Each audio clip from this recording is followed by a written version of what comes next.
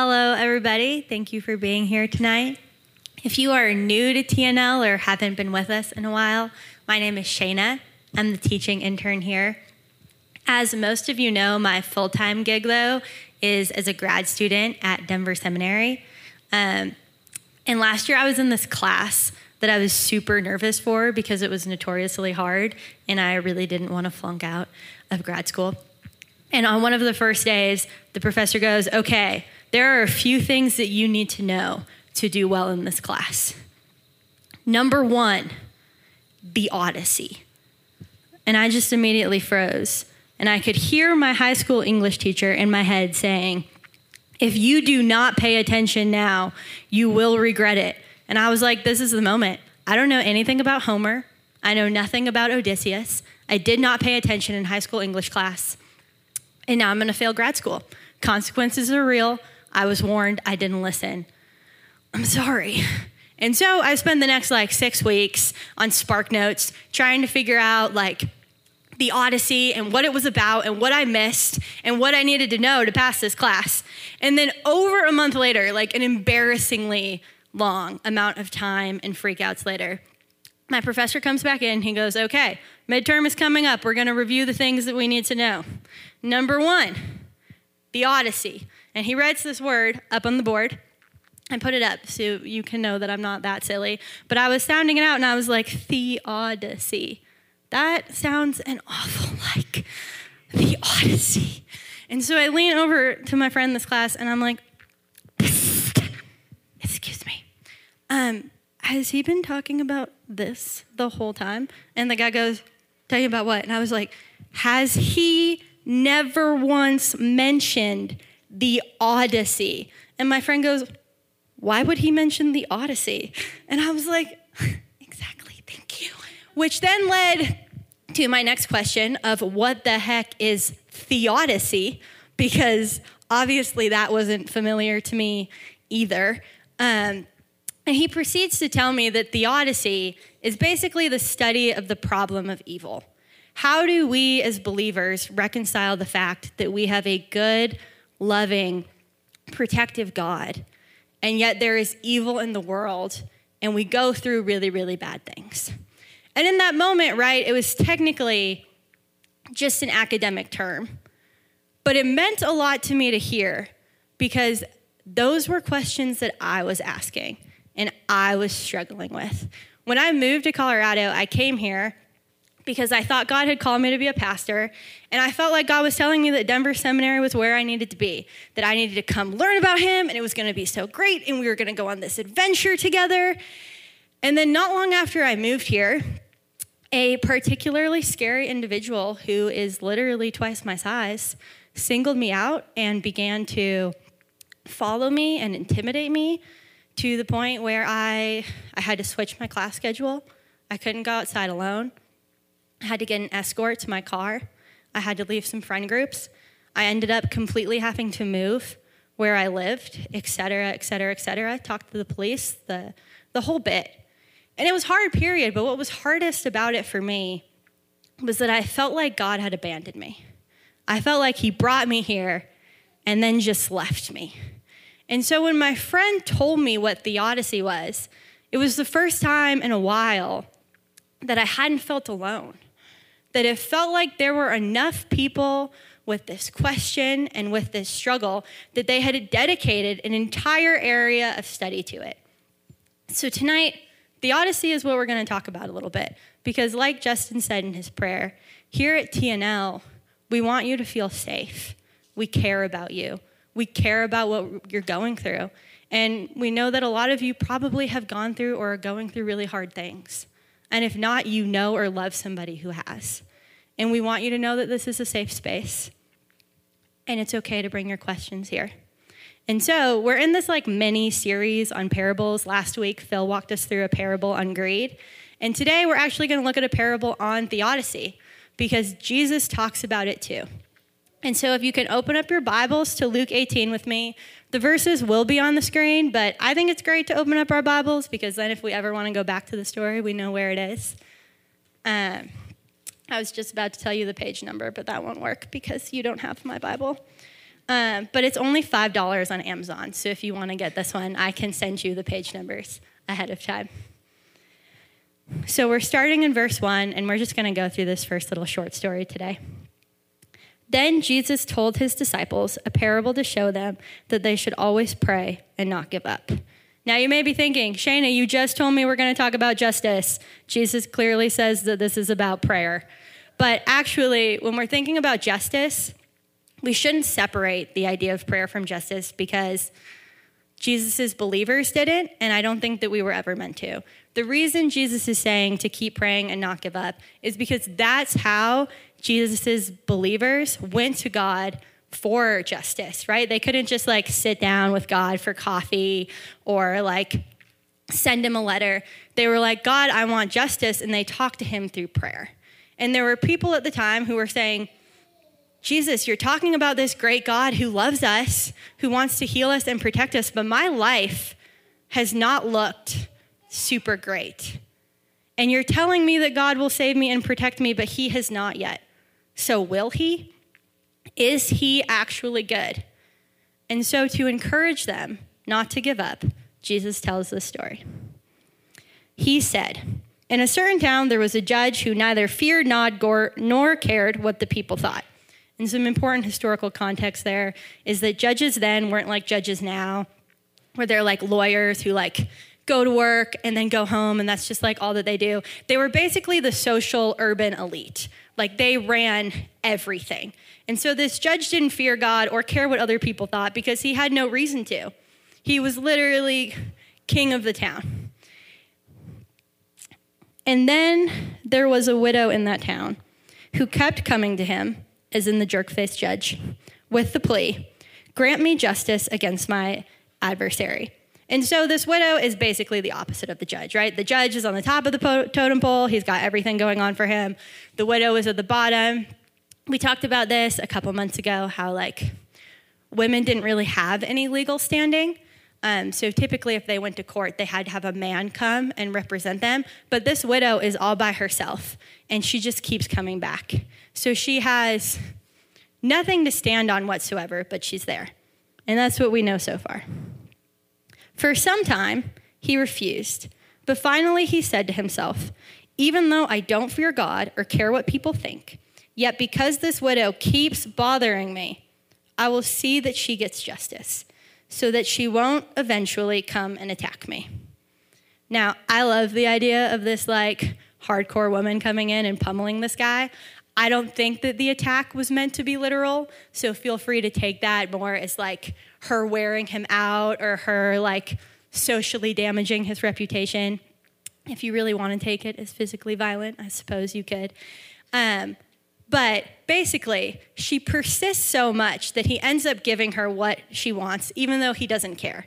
And courtrooms weren't like they are now, where it's calm and focused and everybody takes turns. They were these crazy, chaotic, wild, noisy messes.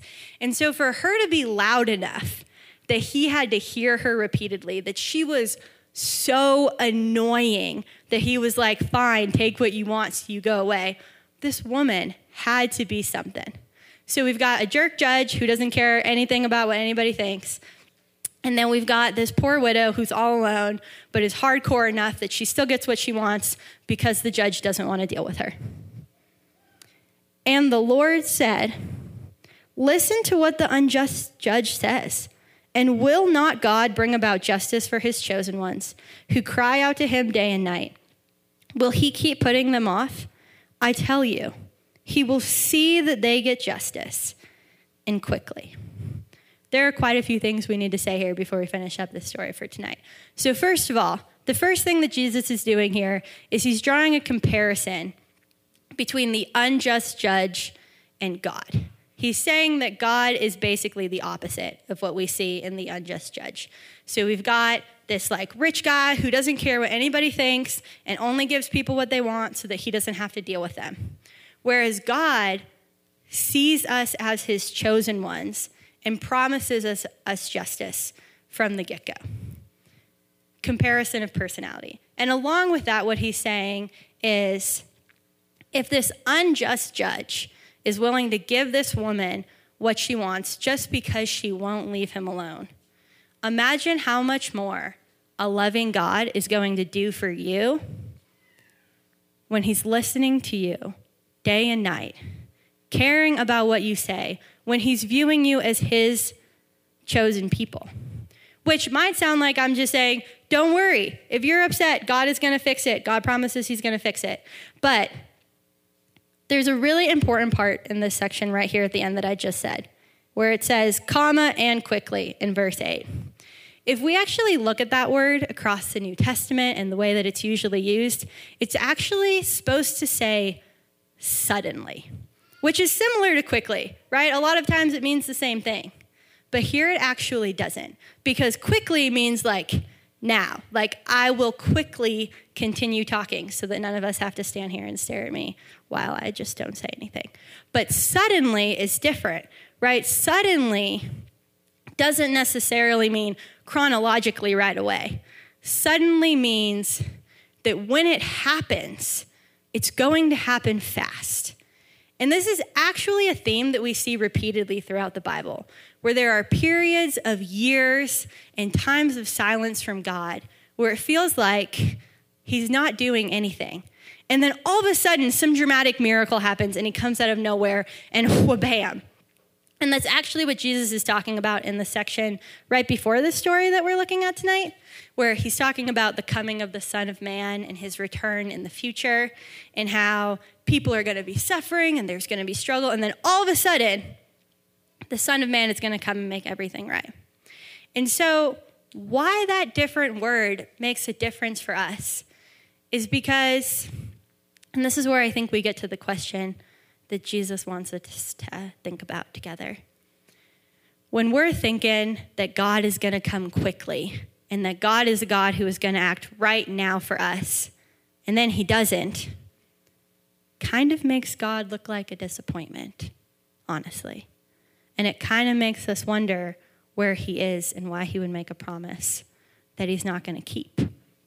And for some of us, maybe we start to view God as an unjust judge, someone who just doesn't care. I know people in my life who would start to view God like a vengeful punisher who's mad that they haven't done something right and is taking it out on them.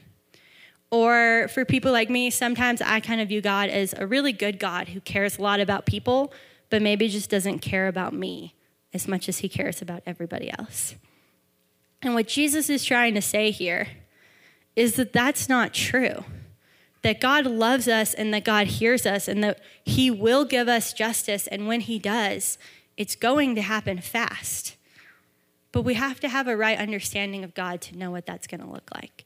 And that's why he finishes off with this last sentence. However, when the Son of Man comes, will he find faith on earth? The question of the Odyssey. Will our struggles with injustice and the things that we go through and the things that hurt us, will they cause us to lose faith?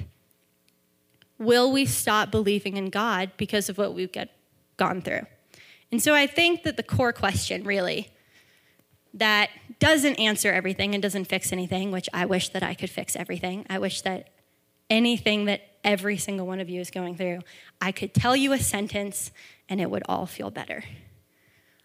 But in my experience and in what I see in the Bible, that's not really how it works. But I think what Jesus is asking us is when we face injustice, how do we view God? Do we still view God as a loving God who chose us and then try to reinterpret our experience through that lens? Or do we automatically default to God is unjust, God doesn't care about me, God is mad at me because I messed up? And if we choose to go the loving God route who cares about us, I don't think that that's easy or that it fixes everything. But I think that it's a way to keep engaging in the relationship with him instead of disengaging. I learned this year that I'm somebody who tends to disengage because when I get hurt, it can be an easier answer for me to just step out so that I don't have to deal with it anymore.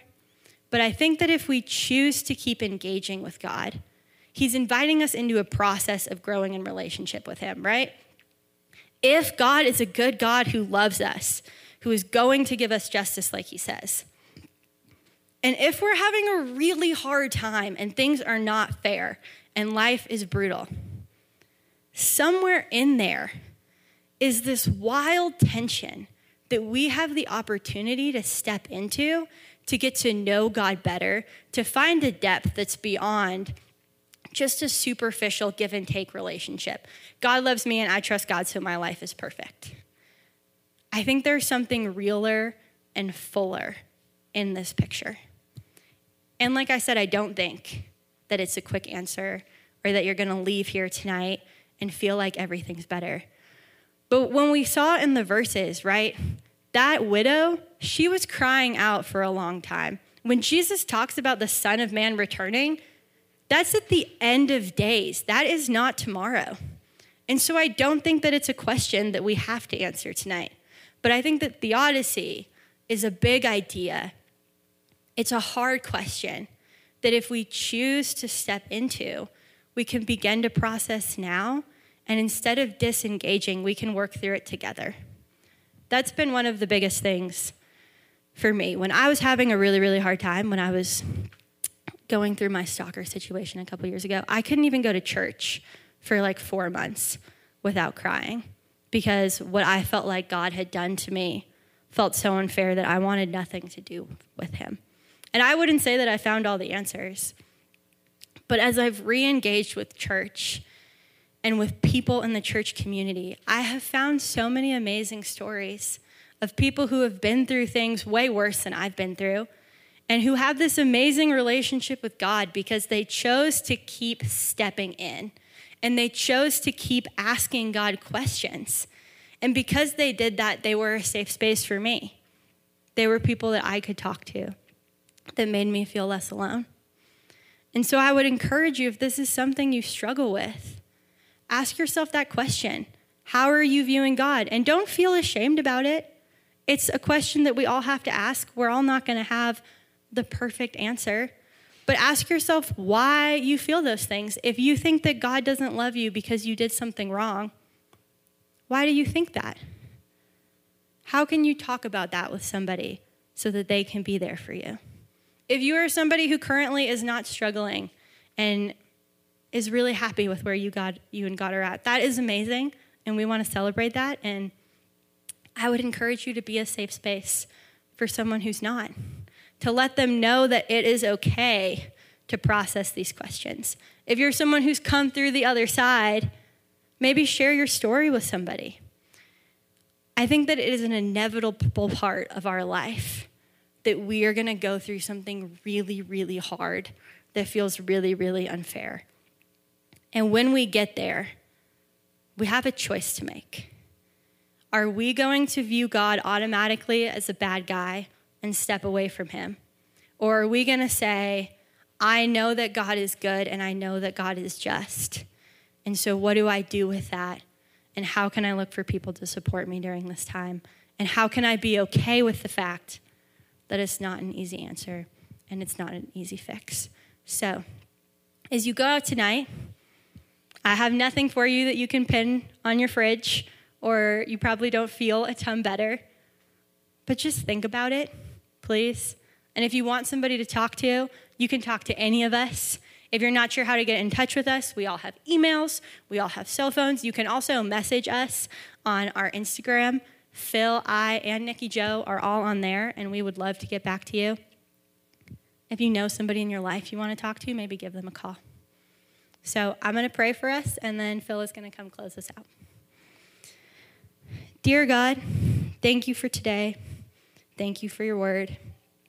Thank you that we have each other and that we can have some sense of surety that you are with us, even if we don't know what that looks like, even if we don't have the answers. God, just that we have the freedom to continue to step into a relationship with you, to ask those hard questions and to know that you will be with us in it.